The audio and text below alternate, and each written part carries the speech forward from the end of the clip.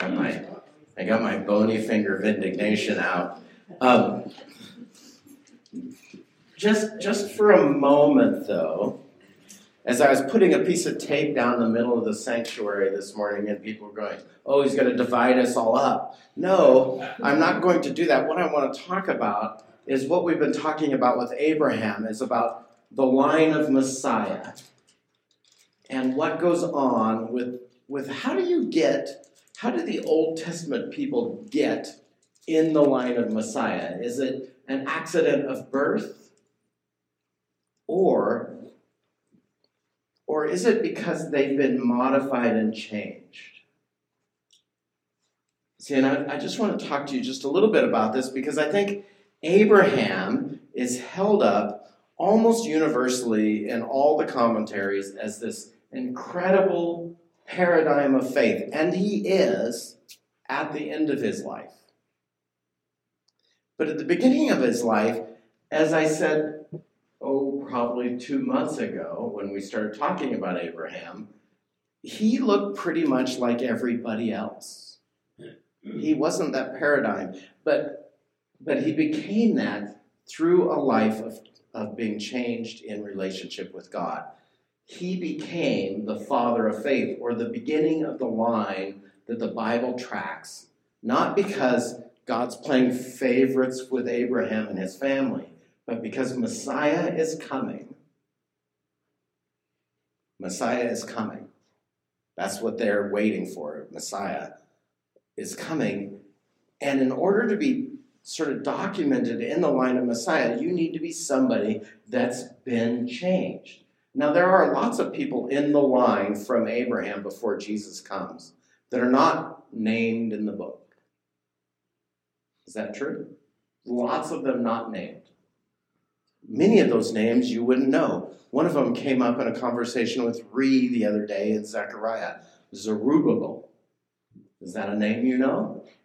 Zerubbabel is called the signet ring of the Lord at that time. But what he is he's a reminder when they come back from Babylon. Zerubbabel is in the line of David, and God is returning, and he anoints prophets for the time, high priests for the time, and he brings back the Davidic line so that they know he is with them.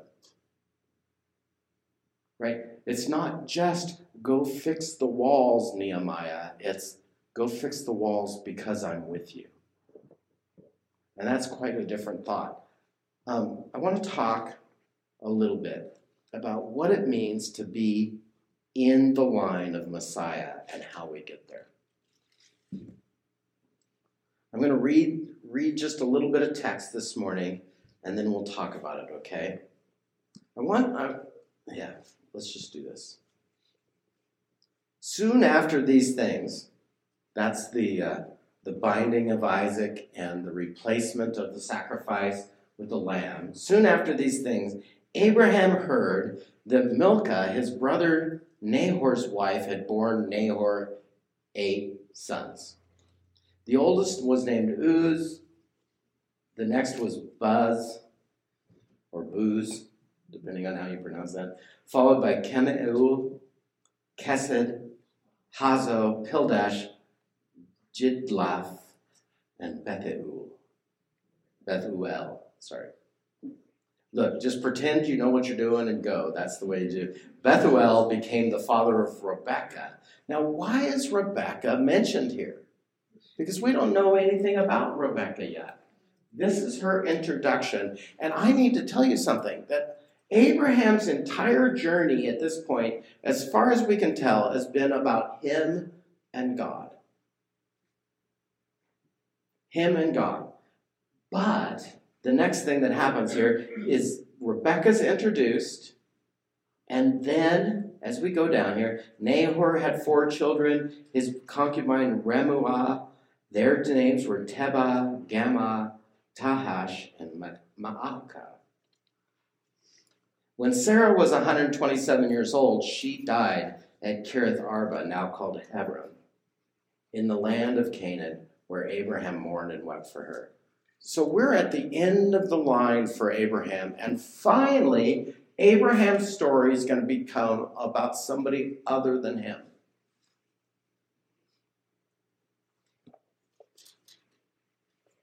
Got my bony finger of indignation out. Look, if you've come to Christ and your story is just about you, you have missed the point. Okay? Pointing at me. If my story about me and Jesus is just about me, then I have missed the point of the story. Do you understand what I'm saying? That Jesus really does love you. We sang that to the kids. Jesus loves you. This I know, for the Bible tells us so. Yes, and he does love you. And that is part of the gospel. Part of the gospel. Now, it's very modern right now to say, no, that's the whole gospel.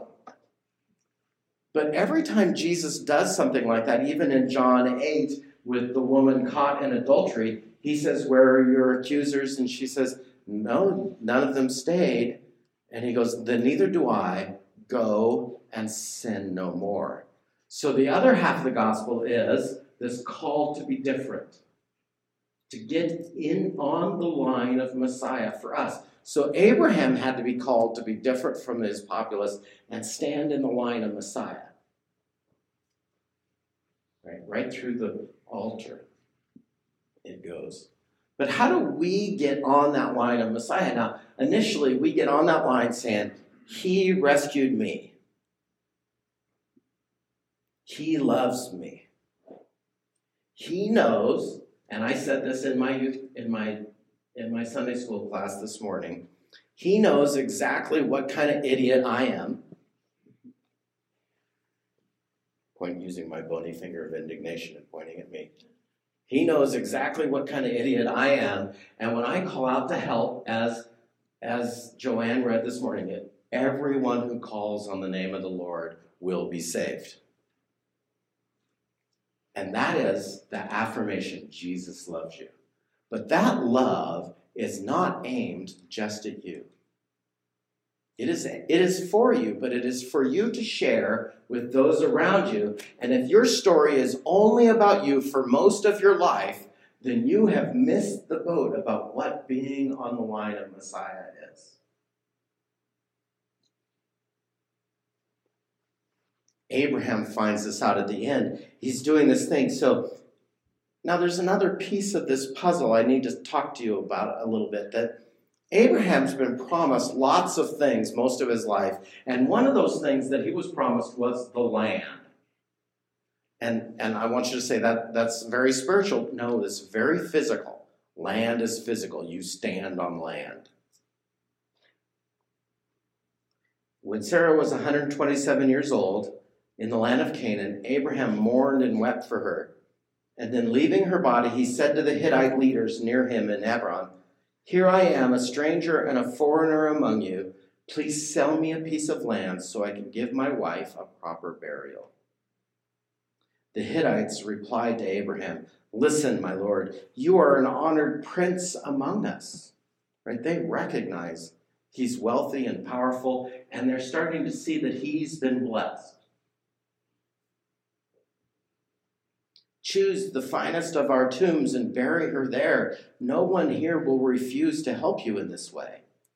Then Abraham bowed low before the Hittites and said, since you are willing to help me in this way, be so kind as to ask Ephron, son of Zohar, to let me buy his cave at Machpelah, down at the end of his field. I will pay the full price in the presence of witnesses, so that I will have a permanent burial place for my family.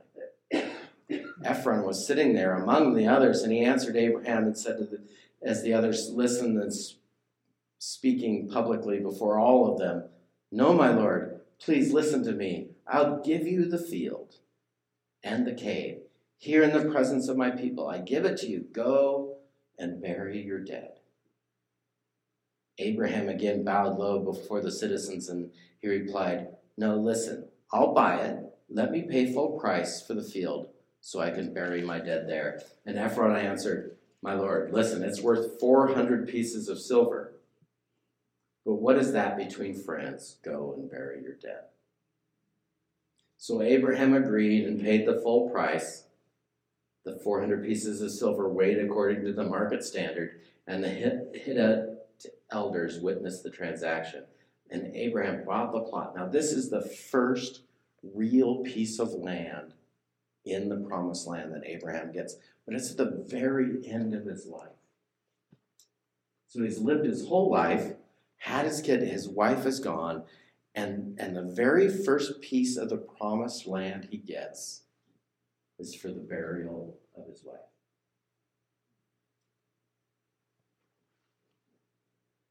He spent most of his time thinking about him, or he and his wife, and about the son that was promised and the land that was promised. Have you ever sort of experienced this sort of waiting in your life where God is supposed to be healing you, but maybe it's not happening? How do you hold on to faith in God when it takes so long? It's not visible. It takes so long, doesn't it? I used to do some marriage counseling, and I remember this one woman. I still do some marriage counseling. This one woman she was hoping her husband had come to Christ, and she was hoping for change so it could be bearable. And he was changing, but not fast enough for her. When the change is not fast enough, when God's promises take so long, how do you hold on to faith? So there's two things in this text that I need to talk to you about, right? How do you remember that Jesus loves you, but the love is for you, but not aimed only at you, that you're not the final receptacle, right? Fill my cup, Lord. And you keep saying, fill my cup, but you don't ever pour it out to anybody else. And how do you then make it through the process when you're wondering, how long do I have to wait, O Lord? Do you see both those things? In the text, they're right here beside each other. What I want to say to you is this.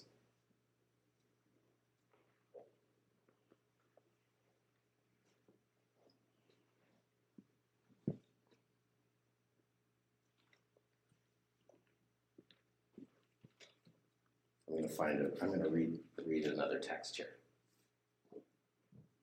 This is the call of Abraham from Genesis 12. This is the beginning. I will make you into a great nation, and I will bless you and make you famous, and you will be a blessing to others. Okay, that's the first thing. I will bless you. Second thing, I will make you will be a blessing to others. And I will bless those. The third thing, I will bless those who bless you and curse those who treat you with contempt. And the fourth thing, all the families of the earth will be blessed through you. Look, even at the very beginning when he talked to Abraham, it was never just about Abraham. It was always about this line, the Messiah. And the love he has for you, going to you, changing you so that the world could be different through you.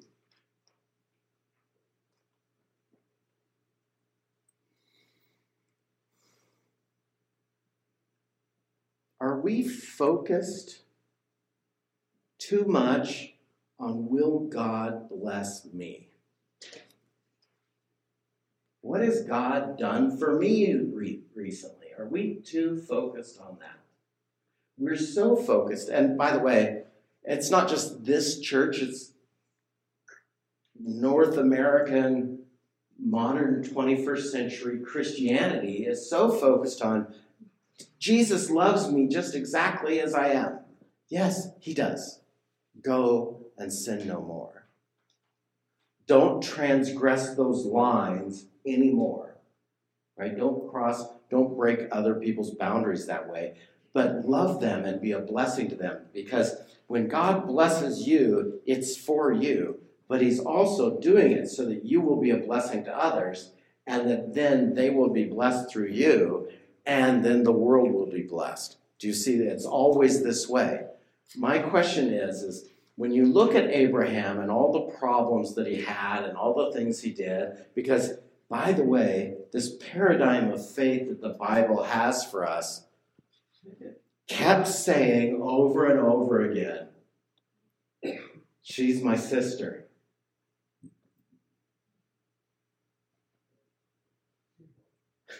She's my sister. Don't hurt me. She's my sister. And the promise of the child was going to come through her, but he kept giving her away to other people's harems. I just want you to be aware of that, right? That if we keep focusing only on what God's doing for us, we get on the line of Messiah, but we're not moving on the line hardly at all. Right? Do you understand what it is? We're just up here doing this tightrope walk, trying to be on Messiah's line, when Messiah's line says, you be changed so the world can be blessed. I'm in charge of your change. I'm also in charge of them, but I want you to touch them. But he's taking so long to fill the promises. He's taking so long. He told me, like if I were Peter, he told me I was going to be a fisher of men. But fill my cup. Take care of me. It took Abraham most of his life to start focusing on Isaac and what the next generation was going to be doing. And right at the end of his life, he's going to go get him. Next week, we're going to talk about him getting Rebekah as a bride. But she's just entered the radar right at the end of Abraham's life. The next generation didn't really enter his radar until the very end. We are not supposed to be that way. That's why I brought the bony finger of indignation up. We are not supposed to be focused on just us and what has God done for me lately. We're supposed to be changed and be changing. And when we're all focused on us, of course he takes so long. I want to say this. Why are God's promises so slow coming to me? Because I'm spending all my time focused on what he's doing for me and not what I'm supposed to be doing for him. And he's going, well, I had that stuff for you, but I can't get you off the go button. Do you understand what I'm saying? I can't get you off the go button, and so of course you're at the starting line because you're still at the go button. I blessed you. I changed your life. Go. I don't want to finish the race that way. I don't want to finish the race going, well, Jesus loves me. Yes, Jesus loves me. This I know, for the Bible tells me so. That is absolutely true. But he does call me into a deeper, changed life that is focused on somebody else. And by the way, that's the model that he had. That's what Philippians 2 is talking about when Philippians 2 says, Jesus didn't think equality with God was something to be clung to, but instead emptied himself, and having the form of God, emptied himself and came in the form of a slave to serve. That's what's going on within that text. Him focus on somebody else. He didn't think he should be in charge just to be in charge. He didn't think being God was something that he should hold on to and go, but I'm God, I shouldn't have to do that. Instead, he did it, and he served. We are to live like little Christs in our world because he's alive in us. And we're not supposed to just stand on the line and go, look, I'm in the line of Messiah. We're supposed to get on that line and start moving and blessing the world so that Messiah can be seen, that the work of Jesus in our hearts can be seen. And that's going to take us to stop focusing on ourselves a little bit, but on the needs of others.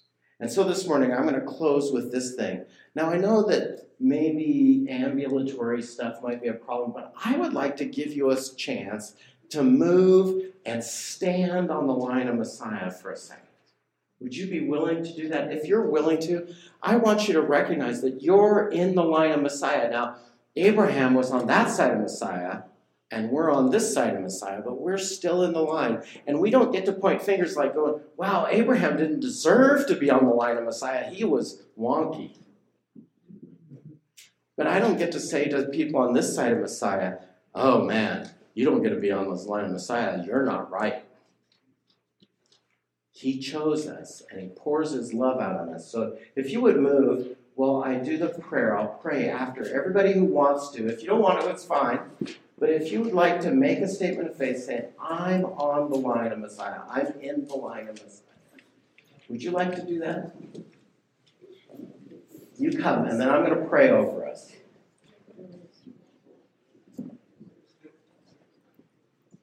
If there's not enough room, there's more room. There's more line up here. There's more line. And if you could just get your toe on it, that's what I'll do. I'm just going to get my toe on it here. Is there enough room? It goes out the room. Put both feet on, George. I can't. You can't be on one foot. Okay. Look, I know it's a statement of faith and it's an action with your body. I'm doing that on purpose. I want your body to act for God somehow today. And the first thing you did was you got up and said, I'm his. And you did that by standing on his line. Lord God, today we ask specifically that we would not just be focused on what you've done for us, but what we can do for you. That whether it's the next generation or the next person we meet or the next person that you bring into our frame of reference, that we would be focused on how we might bless them with the blessing that you gave us. That might not mean that we share the whole story of our lives at that moment, but that we serve and bless them. Move in us that we might do that and not be focused only on ourselves. In your precious name, Lord, amen. Amen.